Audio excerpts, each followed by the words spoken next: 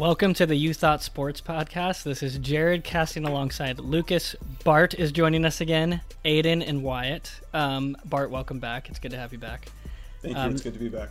Great. We are going to go through mostly NBA topics. Of course, we're going to start off with the big news since we last joined you guys. The NBA players boycotted playoff games from Wednesday to Friday to protest the shooting of Jacob Blake in Wisconsin. Other sports then followed suit. Lucas, what are your thoughts on the boycott and then the ultimate decision of the NBA players to resume playing? So I think it was a really brave and powerful move, sort of up there in the echelon of like great sports protests, along with Tommy Smith and John Carlos at the '68 Olympics and Kaepernick's kneeling during the national anthem, exactly 4 years to the day after they did this, which I thought was a nice sort of symbolic coming together. They saw that they had the opportunity to make a powerful statement, withhold their labor, and not only bring more attention to issues of racial justice, but also like they actually forced positive change in that they got all the owners to agree to allow the arenas to be converted into voting stations during the election, which is like super cool because at first I thought it would just be like a good way to like raise awareness and it wouldn't do anything more than that, but they like worked. They were on calls with like governors and lots of different people and got like a demand out of the owners, which is, you know, what a successful strike does. So yeah. I think it's sort of unprecedented in the history of sports, but I'm really impressed that they all came together and did it, and then something really good came out of it, because it's always good to have more people vote. They also brought attention to the shooting of Jacob Blake, along with the actual change that they forced.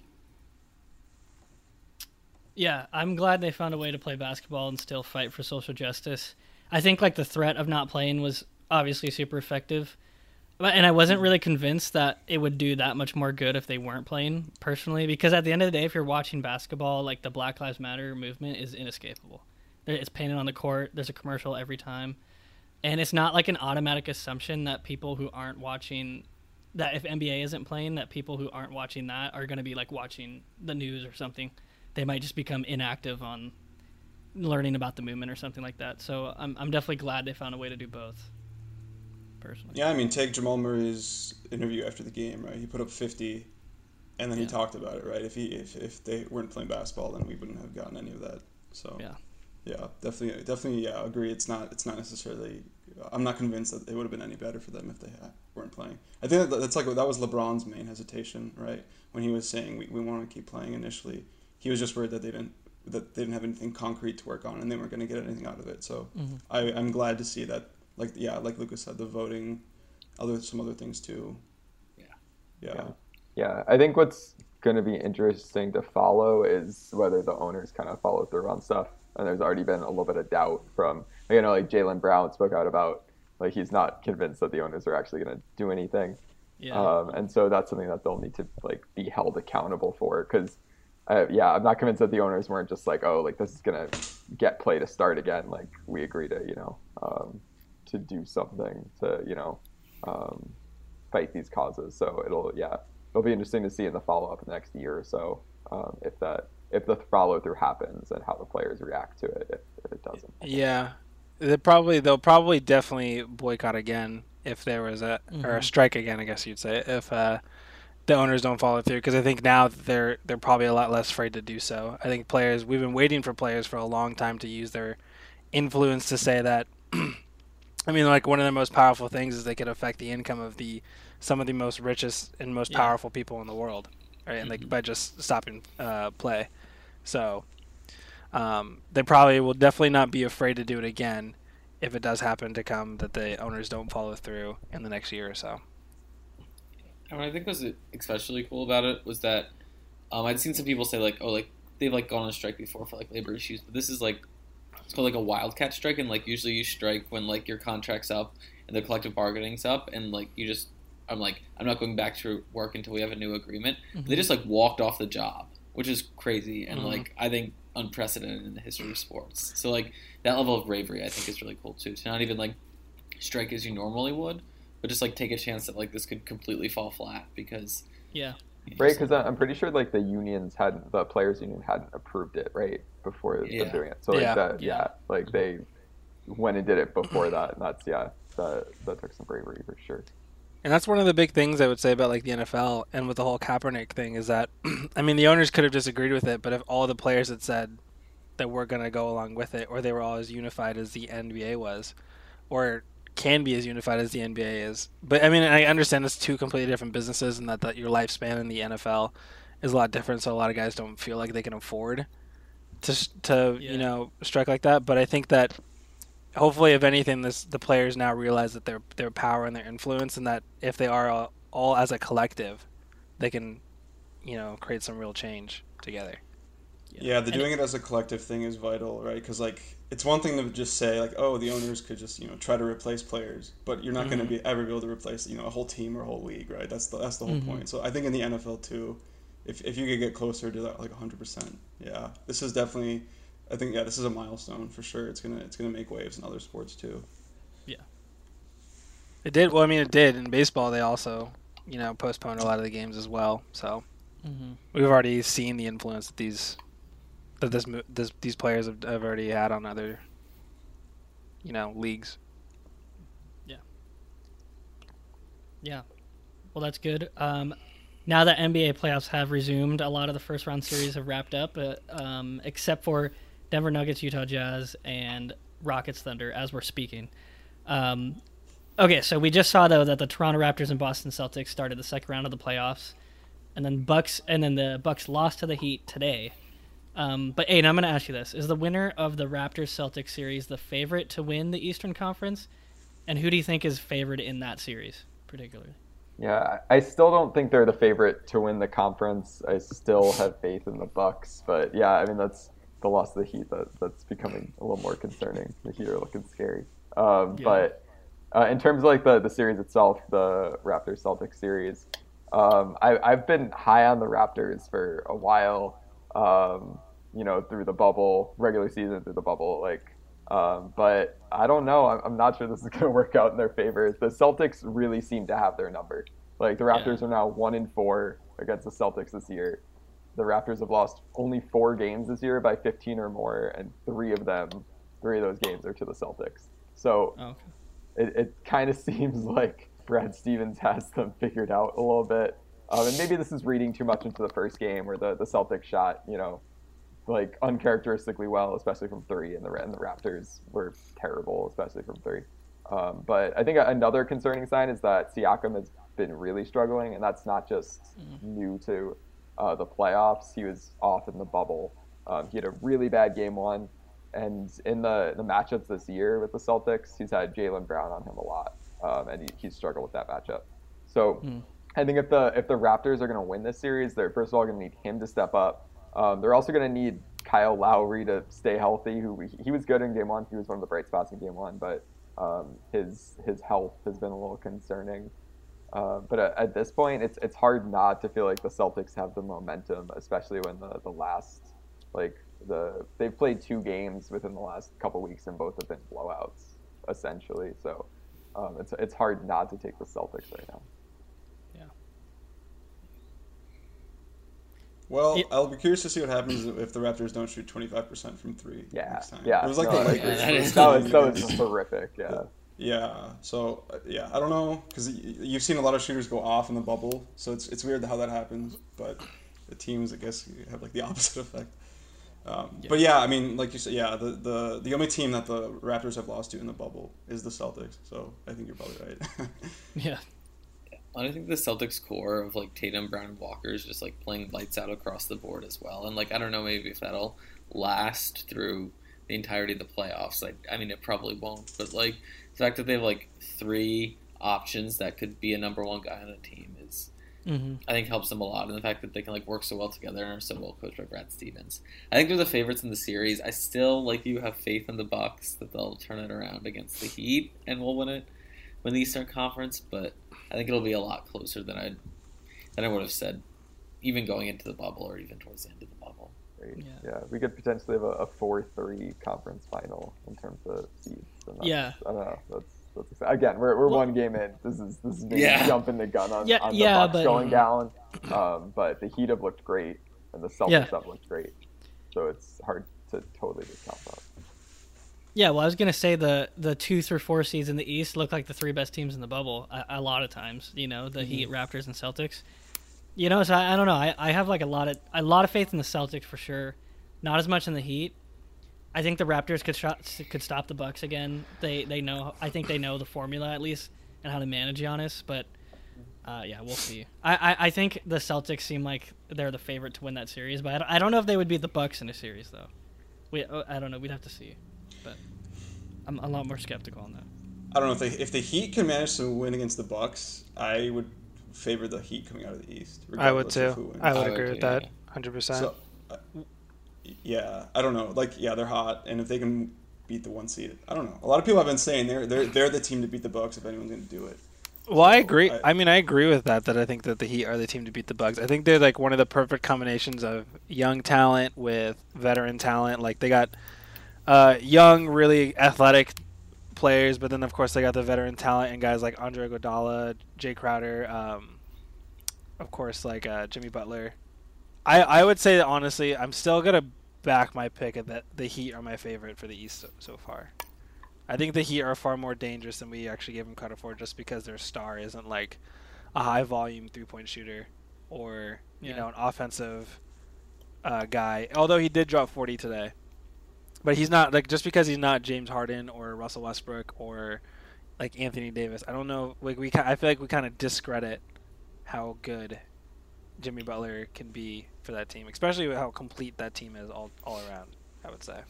Yeah. Watching that game gave me like big Jimmy Butler sadness, like the fact that he could have like been on the team. Like Joel Embiid tweeted just if ... Just like implying like what if he had stayed and stuff like that. So yeah, Kat tweeted something similar. I'm sure. Yeah. But yeah, Jimmy Butler leaves a trail of broken hearts behind it. Yeah, he does. Yeah. He really does. I think the Heat are really dangerous too. I think a Heat Celtics conference finals too would be so much fun to watch as well. Yeah, that would be a lot of fun. I think. Yeah. But I also think these are like the 4 best defensive teams. Like they're like 4 of the top 5 best defensive teams in the bubble right now. So it's really interesting. I mean, I picked the Heat, but I mean when a team is on and like the Raptors are playing as best as they possibly can, it's kind of hard to bet against them. And of course, when the Bucks, we've seen them all year play as best as they can, it'd be hard to bet against them. So I mean, like the list goes on for those 5 teams, and like. You never know. Like it just kind of depends on who has an off night last. It might be. Yeah. It's kind of like the NCAA tournament. Like, I don't know. It's kind of hard to measure between the basketball tournament and like NBA. But the NCAA tournament is all about like who gets hot at the right time. That's why like 8 seeds get to the Final Four or whatever. And that could be what like kind of what this bubble is. It's like just who stays hot for the longest amount of time. It might not even really be.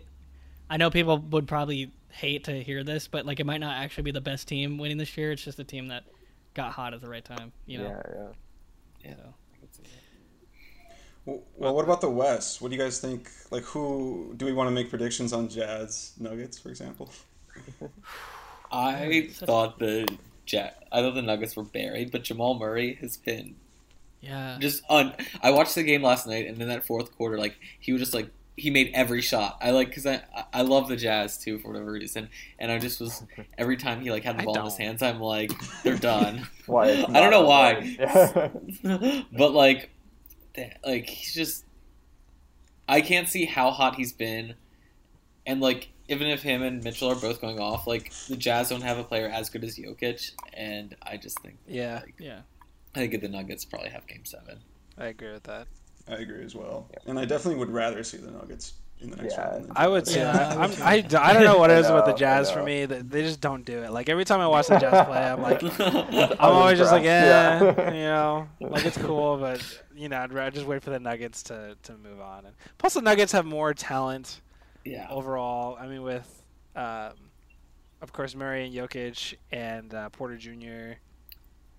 I'd be way more interested in watching that Nuggets team go on than watching Donovan Mitchell play, to be honest. Yeah. That's like pretty Murray much and Jokic it. is better than Mitchell and it's Gobert. Donovan Mitchell showing off. Like that's what the Jazz are to me. Yeah. Like obviously they've got Gobert and stuff. But, Yeah. I would think that the Lakers eventually though will still get out of the West. Clippers Clippers just they don't look good. Sorry. I feel like the Lakers are kind of catching their stride again. Yeah, a they little are. bit. I mean, I know it was Portland, and the Portland kind of slowly fell apart injury-wise. They lost Zach Collins, and they lost Dame, and CJ's been beating the back, hurting all that stuff. But it does feel like, I mean, especially with LeBron dropping like 36 and AD dropping 40 to close out the last game, feels like a really good step in the right direction to go into the next series. Yeah. So, especially because they get some rest, and now that the Rockets or Thunder, whoever comes out of that, are going to have a lot less time to prepare. Yeah. All right. After that discussion on the NBA playoffs, we're going to move on to the NBA player tier list. No, this is not Tier Zoo, but it's pretty close. We all know that since 2012, every NBA championship team has either had LeBron with the Heat and Cavs, Kawhi with the Spurs and Raptors, or Steph Curry on it. So it is our job now to create a tier list to determine which players you absolutely need on your team to win a championship. So I'll go through the definitions of the tiers real quick, and we're gonna hash it out. So it's S tier, A tier, and B tier. We're only worrying about the stars this episode. S tier are players that are needed on your team to win a championship, and players where if they are the best player on your team, you definitely have a shot at the championship. Then we got A tier, where these players are superstars, no doubt, but if they're the best player on your team, you probably don't realistically have a shot at winning the championship. And then lastly, we have B tier, is a little more fluid, but these players are definitely just a tier below A tier, but they're still stars. So Bart, I'm going to go with you first. Who are the S tier players that you need to have on your team to win a championship? So these choices will probably not be super surprising, but I have 5 guys in my mind who are at the top here. So LeBron, of course, Kawhi, of course, and Steph, of course, like you mentioned. And then Kevin Durant for me, and then Giannis. Giannis I'm iffy on because he's unproven, but I think he definitely belongs up there, especially since he's going to be MVP and Defensive Player of the Year this year. I thought about James Harden. I thought about Luka Doncic.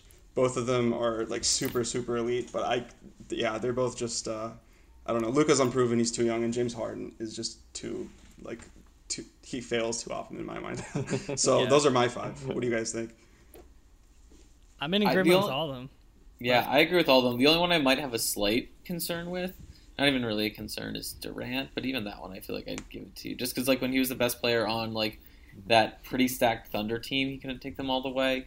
But like it took him literally having young. He was, yeah. And that's why I'm saying, like, I still probably agree with it, but that's the only one where I'm like, maybe 95% on as opposed to 100% on all the others. Yeah, I don't hold it against him that he lost to the 73-9 Warriors in 7. You know, I don't know. I will say, though, I don't put any stock in the rings that he got with Golden State, not going to lie. He still technically has to prove it, but I think he's in that tier. He's in that tier where, like, the Nets definitely have a shot, you know. No, I mean, when he's healthy and on, he's like a top 3 player in the league, in my opinion. Yeah, he's probably a top 2 player in the league. I mean, he's one of the best offensive talents that we've seen in a long time. How many 7-footers can play and dribble and move like that and defend like that he does? So, I know everyone's maybe 99, 95% sure on Kevin Durant. I'm 100% sure that he's an S-tier player. Yeah. Okay, well, I want to add one in that I think might be controversial. I'm gonna add Luka Doncic in there, S tier. He's definitely more iffy. Hold on, definitely more iffy. But he already is averaging 28 points per game, 9 rebounds per game, and 8 assists. Like he's already averaging a triple double in his second year. He's good enough to lead a team. And just because we were discussing this before the show, just because the team around him this year was bad, doesn't mean that he doesn't have the skill right now to lead a team to the championship. I think. Jared, I want you to go through those numbers you said. Was it 28, 9, and 8? Yes. How many of those numbers have 2 digits? The 28. What do you? But you said he averages a triple double. No, I said a near triple. I meant to say near triple double. If I misspoke. Sorry. Yeah. It's a requirement of the S tier that you have to average a triple double. Yeah. Well, I mean, it took Russell Westbrook his 6th year or something like that to do it. You know, and Luka's already doing it his 2nd year. Lonzo Ball did it his rookie year. I also had Luka I had him as my borderline S tier, but I'm trying to figure out if that's just because I haven't seen him like play enough at this point, especially in the playoffs. Like I don't have Harden in my S tier because I haven't seen Harden have serious success in the playoffs, and like that's where you get to see if a player can really carry a team, or be their focal point, and still bring them to a championship. Luka, I'm not sure on that yet. I don't have enough evidence, and he's just so talented that I think it's possible that he is that player. But it might take another year or two to figure that out, I guess. No, I agree with Jared. But you're putting him in S tier though, right now, Aiden. Yes. Okay, cool. I agree on the with Luka Jared. train. Yeah. Okay, I think that we've seen everything that we need to see out of Luka so far. I mean, he's done the things that other 20-year-olds, 21-year-olds, however old he is, haven't done. And of course, there have been many of proven 20-year-olds like Magic Johnson and LeBron James, who have also been other 20-year-olds, and he's up there with them already. So I would 100% agree that I would put Luka as one of my S-tier type players. I think that if he was your best player now and years going forward, you have an actual chance. Because, I mean, the Mavericks did have an actual chance this year, and maybe if Porzingis had been able to play those couple games, that series might have gone a little differently. Right, who knows? Yeah, so are we projecting forward on these? Because I think give Luka 2 or... I'm saying right now. Because I don't think Luka is right now, but I think he could be 2 or 3 years down the road. I don't think... How is 28 points per game and 9 rebounds not enough right now?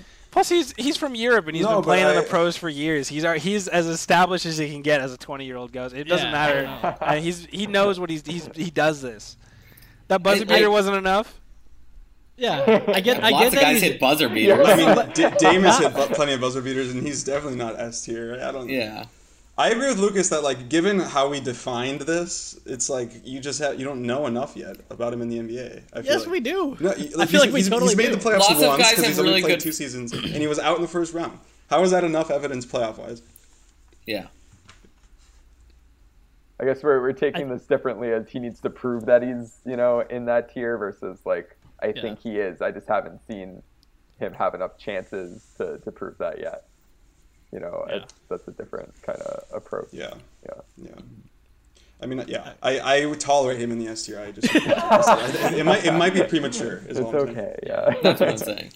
It might be premature, but we just kind of say that probably because won't he's young. Be. Yeah, it probably right. won't be. It probably won't be. No, I mean, I expect the Mavs to win a title in the next 3 or 4 years. But and I don't think it's a bad pick either. He's top of my A tier. So for me, he's borderline as well. But okay, so I think we have definitely a consensus top 4. Probably Giannis. Jimmy Butler. No, come on. Jimmy Butler, dude. Jimmy Butler's an A tier player. Yeah, he's A tier, but he's not. He's not. Yeah, he's A tier. Okay. Just sit down, Wyatt. Yeah. I was just gonna throw that out there. Okay, who wants to nominate some other A tier players? Harden. A tier players? Yeah, Harden for sure. Harden's the textbook A tier. Yeah. I think he's I agree. When I think of Harden, I kind of think he's discount Kobe a little bit. He's someone he's a great volume scorer, but I don't think that he has the skill that Kobe did to take a team to a championship. I think he's probably the best second piece on a championship team, but I don't think that he's just too ball heavy and doesn't, I think, make the guys around him as much better. That's the thing, though. I'm not sure if he could be the second piece on a championship team, because he's got to be the first piece on whatever team he's on. That's what makes me feel like he's never. I don't think he's ever going to win a championship. Maybe late in his career talent, when he's finally he's definitely A tier talent. He's possibly S tier. Well, he talent, is S tier talent. But I feel like if Harden's going to win a title, it's going to be as the 6th man when he's 37 or something. I just don't think him at the moment is I don't think it's ever going to happen. Yeah. But part of that might just be because the West is so stacked. He kind of is playing in an unfortunate era. I don't think it's just the West's fault that he's not winning championships, to be honest. I mean, in his prime, he was going up against the Golden State Warriors, who were unstoppable, and then Durant joined. I don't know. I think that's definitely part of it. And he took him to 7 games as well. So yeah. I mean, yeah. Until Chris Paul hurt his hamstring that year, they probably were going to win that series. And then 1 year wasn't KD hurt in the Rocket series, so they didn't even have that excuse. Last year, yeah. Yeah, last year. So, he's definitely a solid A tier, and same with Westbrook. I had Westbrook I can agree too. with that too. Both guys, yeah. He's so great, but he just needs the ball in his hands way too much. He takes way too many shots, 22 field goals at times per game. His field goal percentage was actually pretty good this year, though. compared to some other players. So better than I was expecting, I should say. I guess that happens when you don't have to shoot as much and don't have to handle the ball as much. Yeah. Yeah. I would like to nominate Dame. Yes. I was going to that is very fair. Mm-hmm. Yeah. Yeah, he was first team All NBA actually 2 years ago. For some reason I thought he had never made a first team, but 2 years ago he had made it. So he's definitely getting some of the credit he deserves. I think he has the potential to become an S tier player. I don't. You don't? You think he's hit a ceiling? I think he's too deep at this point. I think he said it's like. Yeah, I think we've seen how good the Blazers can be and how good that he can be, and as good as he can be is great. He's a Hall of Famer. I'll give him that. But I mean, as far as like a champion goes, and with him as the centerpiece, he'd go really well with alongside somebody who's maybe more of a playmaker. But I think that he's a great scorer, and everybody knows. Same thing with Harden. It's like he's not the greatest defensive guy in the world. Yeah. I think A tier is where I put most of my like volume score types, where I think are like great at like the one thing they do, but aren't like guys that like make their teams contenders. Yeah. Also, I have Anthony Davis on my list. Yeah, I was about Anthony Davis as well. I think we've seen that as pretty much as proven as it could be this year. Yeah. On what Anthony. I mean, we have seen it. I think we question whether Anthony Davis lacks any bit of dog in him at all. And I think that this year we've seen plenty of instances where he's fallen short in the fourth quarter, where maybe he's he's definitely not a guy you could build an entire team around, as he's your go-to guy late in the end. Well, okay, this is what I would say though. If we have Anthony Davis A tier, do you have to also put Joel Embiid up there too? Their stats are pretty similar, I think. So I actually ended up not putting Davis in the A tier because of that. But interesting. So Joel Embiid, 23 points and 11 rebounds. Anthony Davis, 26 points and 9 rebounds. So it's pretty similar. I think a couple points. Anthony Davis is a little bit more versatile than Joel Embiid is, and which is why I would put him above. And he's less injury prone. And definitely less injury prone. How much of a factor we're playing? Yeah, I guess that's a good point. Do you think? I don't think is he a tier above Embiid though? I don't know about that. If Anthony Davis was at the top of the A tier, Joel Embiid would probably be lower towards the bottom of the A tier for me. But I'm not the biggest Joel Embiid fan. I think that's been very clear in how much I think that the Sixers should trade him. But I mean, I know he has talent. I just don't know if the player that he is and the big man that he is, and he's pretty much just like a post-game big man. I know he likes to go out and shoot threes, but I think Anthony Davis is more the future of the big man position than Joel Embiid is. Joel Embiid's like a very classic back-to-the-basket kind of guy, and at least Anthony Davis, to some extent, can take the ball from court to court, or one end of the court to the other. Yeah. Okay. Speaking of unorthodox big men, though, what do you guys think about Jokic and Kat? I feel like they're both also borderline. Yeah, they're borderline. I put them both Kat, tier 2 guys. Kat, no, you said? Yeah, Kat, no. Yeah. I think Kat is the same thing to Anthony Davis in that he has like zero dog in him whatsoever, and I think that maybe Anthony Davis is a better defender than Kat is. Yeah, Anthony Davis was a potential defensive player of the year this year. He was like top 2. I guess. Okay, yeah, that's fair. And Jokic, you also think is a B? I like Jokic. He's a low A for me. Okay. He would have been an A for me, but like I don't know, this season and these playoffs especially, I feel like he's been a little underwhelming. Skinny Jokic. Yeah. Especially because like I think like an A tier player isn't a guy who takes the back seat to anyone, and I feel like Jokic has taken the back seat to Murray in these playoffs at least. Yeah, I think that's the agreed. Yeah. Right. Yeah. I also had Devin Booker and Donovan Mitchell in my A tier, and I'm not convinced on that. But I think they're both approaching superstar status, and they're definitely like the main player on their teams. Like they're both were averaging like 26 plus, right? Like pretty efficiently. So I think they belong in the discussion, even if they're a little borderline. Yeah. I think I'd like to see Booker make the playoffs first. Yeah. Oh, that hurts. Yeah. But if you're gonna put Donovan Mitchell in there, you might have to put Jamal Murray in there as well. That's fair. To do that. Oh, I mean, we've seen them go back and forth. Yep. Like, and maybe Jamal Murray has been inconsistent. I think we've all known that he's had this talent, but I think that he's kind of been a little inconsistent. But as it stands right now, he's probably an A tier player, low A. Borderline A, maybe B. I think he's top of B for me. Donovan Mitchell and Jamal Murray are both top of B. But and I have because Kyrie I don't want to Irving be too much as well for my A. But go ahead, Jared. Is an A tier? Wait, who did you have? Kyrie Irving as an A tier player. I forgot about Kyrie. He's definitely B in my opinion. Okay, but I mean, if you think about what he was, paired with an S tier player like LeBron James and the Cavs, he was perfect in that role. Yeah, but the Nets are better without him. They play better without him. How can it be an A tier? Well. I don't know. I'm not a Kyrie fan. I guess I'm not a huge fan either, but I A-tier. recognize his talent. I mean, he can score on a whim if he needs to. He has talent, but in terms of how he meshes with the team and in terms of how he meshes with the team, I just don't think Celtics on the Celtics and then on the Nets, they're both better without him. So I don't know if you can put an A tier player in that. I don't know if you can put him in an A tier player with that.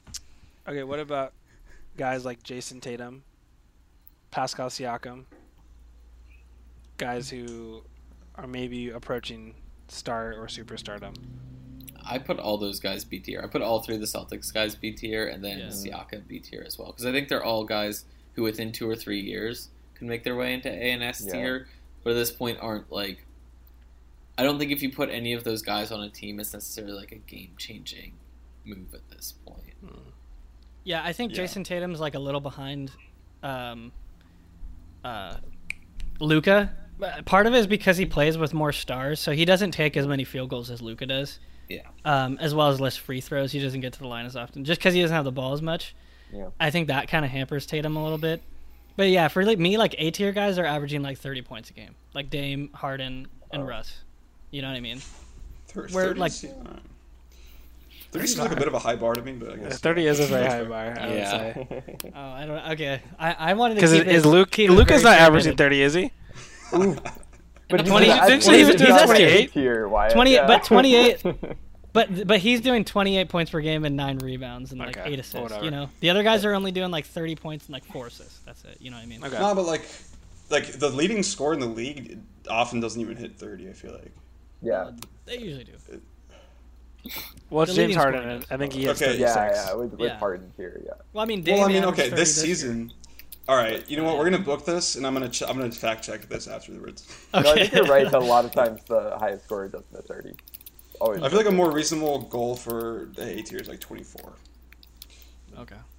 But 25. You'd put a lot of people up there then. 25. Well, yeah, but then you can argue Kyrie makes his team worse. So obviously, yeah. What about Paul George? No. I haven't heard him thrown away. No. He's B tier, you mean? Playoff. I didn't even put him B tier. You didn't even put him in B tier? Wow, that's whoa. Yeah, that's harsh. He's B. Yeah, he's at least B, but yeah, I don't have him above that.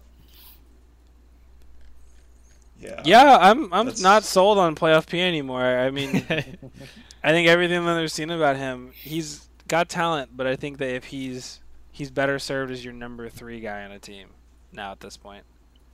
Yeah, I agree. I don't know. A couple bad games and you guys are ready to just... No, but this year, he wasn't that good this year. I mean, he was fine. And last year we saw it too. I mean, we're seeing him as a number 2 guy on teams, and he had that potential when he was younger to be a number 1 guy. I think that ship has maybe sailed for Paul. I mean, he was headed for superstardom. And he was. Yeah, he had the injury. So I guess that's probably a big part of it. But yeah, I feel like he never reached the heights that I expected during his kind of breakout in Indiana. Right, but I'm not going to deduce him down to a role player. And definitely not. He only plays a role. But I mean, as a number 2, he might have to share that number 2 role with somebody else and not just be the straight solid number 2 guy. I think that maybe he needs to be on a really, really good team for him to thrive. like Boston. I'll throw maybe one last name out there for B tier. Chris Paul. Yeah. What about Chris Paul B tier? I definitely, at least B tier. I agree with that. Yeah, I think he could make an argument for A still. Yeah, I had him in my A/B borderline. He was an MVP candidate this year. Yeah, he was great. He I guess. Yeah. kind of carried that team. So. He did what carry about the team. Yeah. what about Zion? No, he's not. Zion is not any tier Yeah, yet. come on, sorry. He's not a. I Okay, Sample size. I'm gonna Sample make a hot size, take yeah. here. I think Zion's cap might be a B tier, A What? low B, A tier player. Wow. I don't know if you're gonna win a championship with Zion being. You're definitely not gonna win with him being your number one. I don't think. Really? That seems premature to me. No, I'm sticking to my guns here. You're not gonna win a championship. He with Zion played being your like number 20 one guy. games and he was playing like 4 minutes every game, you know? Yeah. I don't Wait, know. but what do you? That's He was also averaging good that's numbers, also though. concerning though. Like He was playing well in his minutes, right? I Yeah, mean, he like, was. Well, yeah, like aside from his injury risk, The what is your concern reasoning? is, yeah. well, the injury risk is a huge part of it Yeah, because that's of the fair. way. But I mean, he needs a guy who doesn't set up his own shot very well. He plays really well with Lonzo Ball. He's great at grabbing rebounds.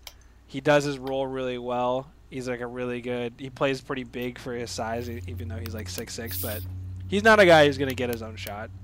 He's not gonna be able to dribble and take the ball up court or set up plays for his other teammates. He's gonna, back to the basket. Someone's gonna feed him the rock. He's gonna play from there, or he's gonna grab a board or hit an oop on a fast break. Like, I don't know if Zion, yeah. and not that he can't be, but I question. Yeah, on how good he can be. I think he'll be great, and he'll be like he'll get you 25 a night, but he may not be able to be like the number one. Interesting. I feel like I'm not expecting him to be like a like a playmaker per se or anything like that, but I feel like he's so good at the role that he has that I think he could. Like, it's a little more like old school, but like if you like think about the big guys back in the day who were a little more back to the basket, a little more like post up kind of, like they could be the main guy on their team, and I feel like Zion could be that. Yeah, but back in the day, it's a completely different style of basketball than it is right now. But Zion's always going to command a presence, though. You know what I mean? You have to put like one of your best defenders on him. Otherwise, you're just going to muscle. So does Anthony Davis. Yeah, but aren't you saying that? Aren't you saying? No, that I was saying cap is no. It's as I think I got cut off. I was a B tier, like kind of mid to low A tier player. Okay. But as far as being a high A, borderline S player, no way. Oh yeah, I definitely don't think S. But. Interesting. All I'm gonna say is LeBron also didn't have he didn't have a jump shot when he came into the league. He wasn't like super polished offensively, and then he developed a whole bunch of stuff. I feel like Zion could also work a lot more. LeBron James just let you. I believe in Zion as long as his body holds up. Yeah. I don't know about light years. Yes. Okay. I mean, all right. I guess it's a matter. LeBron of James is different. Well, yeah. I mean, yeah, but yeah. All right, are we settled? I think we are. Yeah, I believe we are in total agreement about. Yeah, 100% agreement all the way. Let's say it together. Yeah. Yeah, run it back. All right. So now we're going to transition into our segment on free agency, coaching vacancies, and trades just across all sports. Many teams are starting to deal with some off-season trade discussions, specifically in the NBA, NFL, and football. So here we go. Aiden, I'm going to start with you because I know we've heard a lot about the 76ers on the show, and we usually ask Lucas, but I'm kind of bored of Lucas's opinion. I want Aiden's opinion on the Sixers. I'm bored of my own opinion, so I endorse while we're at this. it, yeah, just don't let him talk on the subject. Anyway, the 76ers fired Brett Brown, but the GM says the team will stick with Embiid and Simmons. Aiden, I ask you, who's a good fit for the coaching spot there, and should they add/get rid of any notable role players? As far as the coaching spot, I mean, it looks like at the moment Ty Lue is the front runner for it. Yeah. He's commanding $7 million a year, so we'll see if the Sixers pay up for it. And he's also going to get interest from the Nets. But I can see why people or why he'd be one of the first names that comes to mind. he's worked with stars. He's not, soft on them, which I think people thought Brett Brown kind of was, coddled and beating Simmons. I'm not sold on him actually being a great coach though. Besides the, the LeBron factor, which is, always something you got to consider. Like, wasn't just LeBron. But anyway, I think one of the intriguing options, and Lucas, I'll be interested to hear your feelings on like them pursuing Jay Wright, if Jay Wright would ever leave Nova, which it doesn't really seem like he would. But he's had, NCAA playoff success. Maybe that could translate into NBA playoff success. I think it's in like one of the more interesting options as opposed to a lot of like the usual names that are thrown around. Jason Kidd, Mike Brown, and Stan Van Gundy. So yeah, we'll see with that. I think another interesting option is Kenny Atkinson, who helped the Nets overachieve last year and was kind of just pushed out by Kyrie and KD because they were like, we gotta have my team, gotta pick the coach kind of thing. He finished 5th in Coach of the Year voting last year, and then was out this year. So I think he's a possibly good option for the Sixers, but I don't know. It really shows that despite like we all know that the Sixers are talented, but the fact that it's clearly such a sought after job at this point makes it clear that coaches think that they can figure this out still, that it's can be salvaged. As for whether it is, I'm not sure. And I think in terms of like the role players, I don't know. I'm not convinced. Well, I feel like a lot of these things are hard to undo at this point. Tobias Harris and stuff like that. Like I feel like they're kind of locked in, right? So yeah. As much as it feels like kind of bloated, the team's a little bit bloated with veterans. I don't know how you get rid of them. It's not like they have much value on the trade market. So. Lucas, what do you think? I had Jay Wright down as like the coach. I think would be the best fit for that job. Like one of the things he's best known for is developing guys into shooters, and Ben Simmons needs that more than literally anything else. Plus, the team is just lacking in shooting generally. So if you could take some guys that are, role players now and sort of unpolished, like a Shake Milton or Alec Burks, but like have the potential to become like I think great shooters, or at least serviceable for like what their role would be. I think Jay Wright could help with that a lot. He's local. He knows the area. Like I think that'd be an appeal to him. Like I think that's the stadium. Yeah. Like I don't think that would like help him like the Sixers win, but I think it might help him take the job, and that like he doesn't have to like uproot his family and everything like that. And I think he's just a great coach. I think he'd be like a latter-day Brad Stevens, like somebody who was like very successful at the college level, making a relatively smooth transition into it. So like if I had my choice, it'd be Jay Wright, but he's being paid millions and millions of dollars to stay at Villanova, so I don't know if he'd actually leave.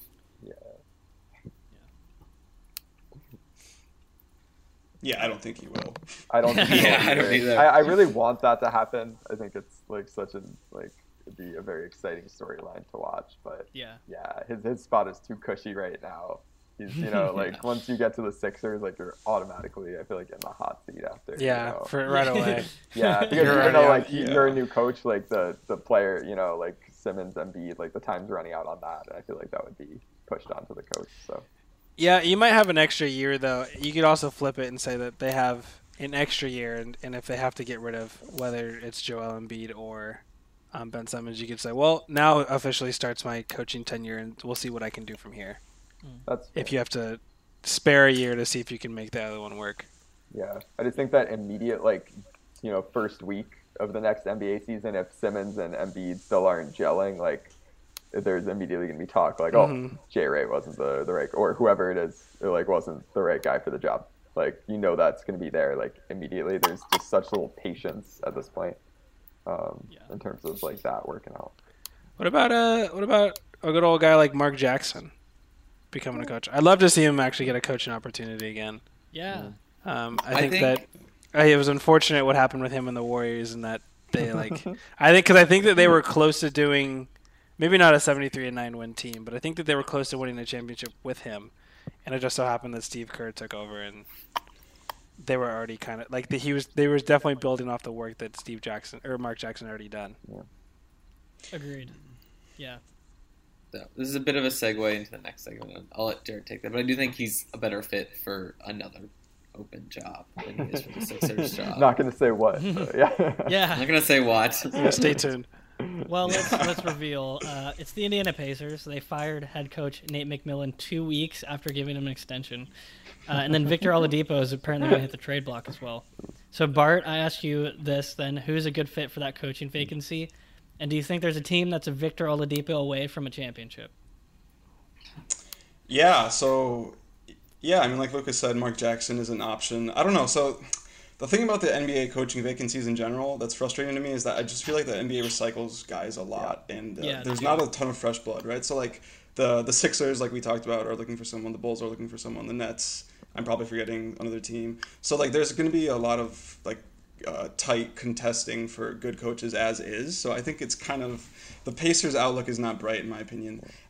I actually disagree a little bit in that I don't think Mark Jackson was actually particularly close to improving the Warriors at the point that he was like fired. So I don't know if I love seeing him on the Pacers.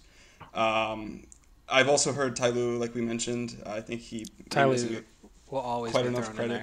There. Yeah, but like I don't know. It's so hard to like divide what he did and what LeBron was doing as the pseudo coach for the Cavs team. So I don't know. I've heard Mike D'Antoni apparently if the Rockets, like anything short of a title run for the Rockets, we'll see him leave. I don't know about that either though, because I feel like that the offenses are just so incredibly different with what he's doing in Houston and what he would have to do in Indiana. I'm not sure I'd like that either. Like, I don't know. In my opinion, it seems almost like somebody from the Spurs coaching staff would make more sense, like an assistant coach, like Becky Hammon, your boy Tim Duncan. I don't know. Given like how the Spurs team ball and the fact that they kind of lack like any really big superstars since like the twilight era of their big three, I feel like they would be better. I don't know. Terry Stotts maybe also if he gets fired, or did he get fired already? No. I don't believe so. But he could, very well he could, because the Blazers might be looking for a fresh start as well. I think he would actually make more sense than any of the other guys. But I don't know. In general, I don't think the Pacers are necessarily going to get a better coach. I mean, okay, Nate McMillan isn't great. Yeah. I don't think they're necessarily going to improve a whole lot. I'll say that. As far as Victor Oladipo, I don't think any team. I don't think he's like. Is he the same guy who put up like 23, 5, and 4 a couple years ago? No. In the playoffs, granted, in the 3 games where he played like significant minutes, he did average pretty close to that. He averaged like 22, like 3 and 4, something like that. But he's definitely not a max guy. He's definitely not like he wouldn't be a number 1 on any contending team. Probably not even a number 2. Like not a number tiers. 1. He's probably not even a B tier guy, right? I don't know that any team that adds him is like he shoots like 40%, like maybe a little bit better. So I'm not convinced that he's the missing piece for anybody. I don't think he's all that good anymore. I don't mean to offend any Pacers fans. What do you guys think? Huge Pacers fan demographic. We're a Pacers podcast. So. This is what I think on Oladipo. If the Lakers don't win the title this year, the Lakers are going to go after him. I think for sure. He might be nice to be on that team. I think. No, I think he would he's a good third piece. Yeah, I mean, as a third piece, but like I don't think like if the Lakers don't win the finals, I don't think he would be the reason that they won next year. I don't know. I think they're already good enough. Yeah, like he's just I don't know. I guess it's. I don't know. He's still a bit. Yeah.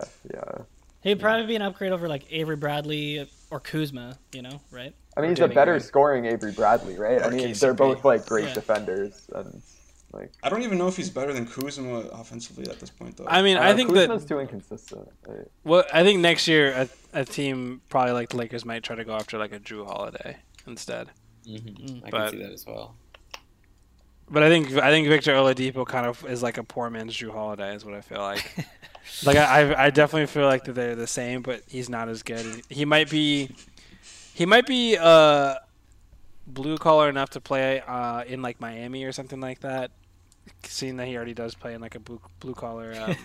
What does that have to do with anything? I just think that you gotta have some grit. You gotta have a little grit. I think that he has a little grit. He has a little dog in him that he can play alongside Jimmy Butler, and he can score. Yeah, so I can see him. I think that maybe being in Miami might not be a bad move for him. Really? I don't know. In my opinion, the Pacers should try to keep their roster mostly intact. We haven't really seen them fully healthy, so I don't know. And I would be sad to see Oladipo leave. Personally. My only thing with them trading away Oladipo is who's their centerpiece going forward from there. Yeah, because I know they have a lot of decent guys like Sabonis and Brogdon Miles Turner. They have a lot of guys who are good, but as far as like a centerpiece goes, who's really that guy? And at least Victor Oladipo is the closest thing you could say in the Pacers organization to being a centerpiece.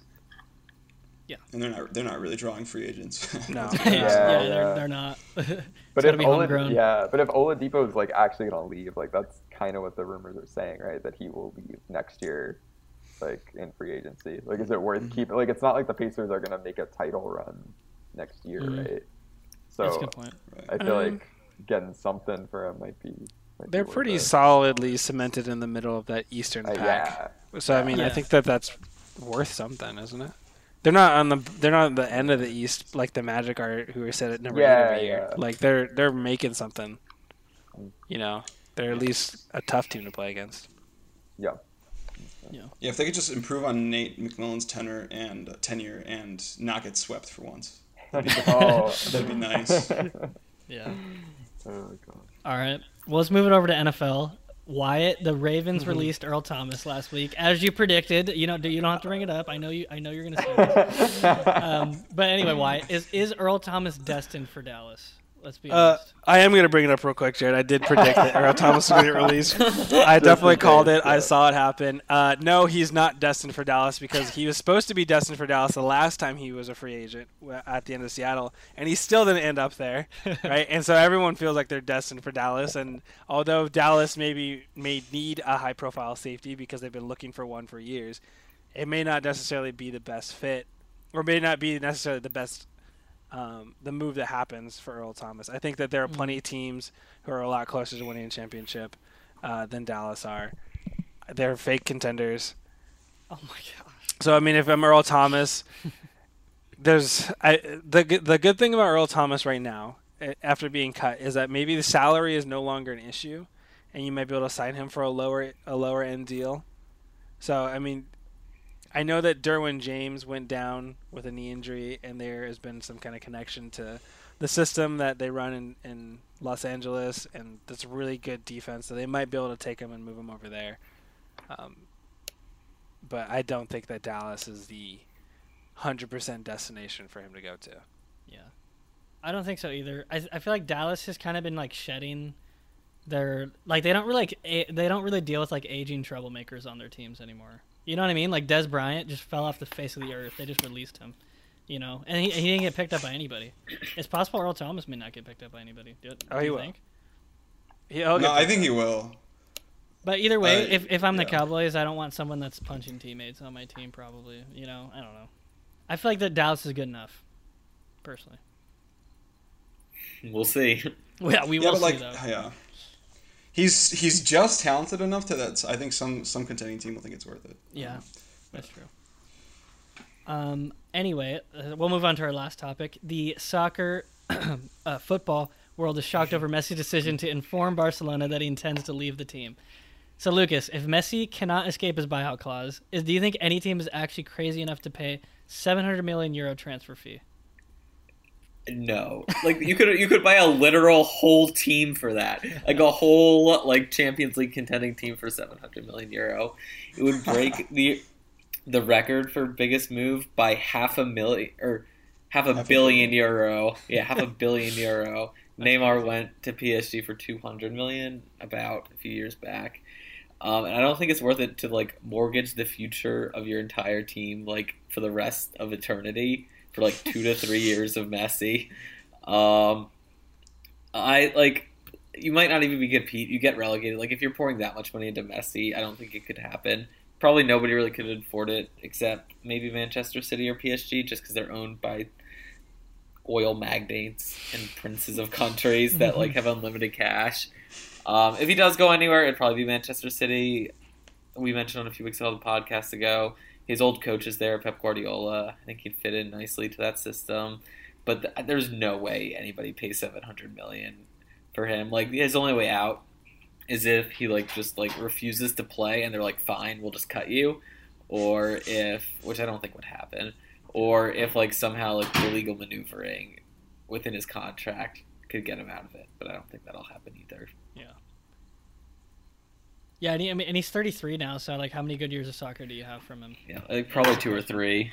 Yeah. And I don't think it's worth Yeah. 2 or 3 good years for $700 million. Wait, so was that specified whenever he signed or whenever he joined Barcelona in the first place? That they were like, or at some point they were like, you have to pay. Yeah, whenever he signed his latest, contract, they're like, this will never happen. So we're gonna set his the buyout clause on his contract at $700 million. That's funny. But might as well just made it just something even more fun, Yeah, $1 billion. Exactly. Make it like the U.S. debt or something, Literally make it like a fluid value. Yeah, I don't think that. I don't know if this has officially been reported. I haven't double checked, but I think he's trying to also escape the persecution that he gets on taxes. That's why Cristiano Ronaldo left. That's why he wanted to go to Italy. I'm pretty sure Messi's had tax fraud. He has. So I think that's definitely a reason too, to be honest. Maybe can LA Galaxy pull off the heist? Well, the thing about aren't the rumors that if he goes to Man City, the last 2 years of his contract are just sending him to the States anyway? So and I saw ESPN videos that were like, will this change the MLS forever? Getting it just be what that 40-year-old Messi, with a cane, it's absurd. It's not a big deal if you're always getting stars after post age 37, Yeah. It's the retirement. That's just I know they have to embrace it. Exactly. I'll just say this. I hope it doesn't end on really bad terms, because it would be really, really just weird and sad for he's been their golden boy for so long. Yeah. They I don't know. You associate Barcelona with one person, Messi, and for them to have to end on bad terms would be kind of tragic. So hopefully not. All right. So that's going to do it for this episode. If you liked or disliked us or disagreed with anything that we said, go ahead and follow us on Twitter at YouThoughtSport. Check us out on YouTube at the same thing. Is that the same thing, Jared? Yes. Check us out. Sports. Check us out on YouTube at YouThoughtSports. Subscribe, watch our videos. We do it all for you guys. Thank you for listening, and we'll catch you guys next week. Thank you.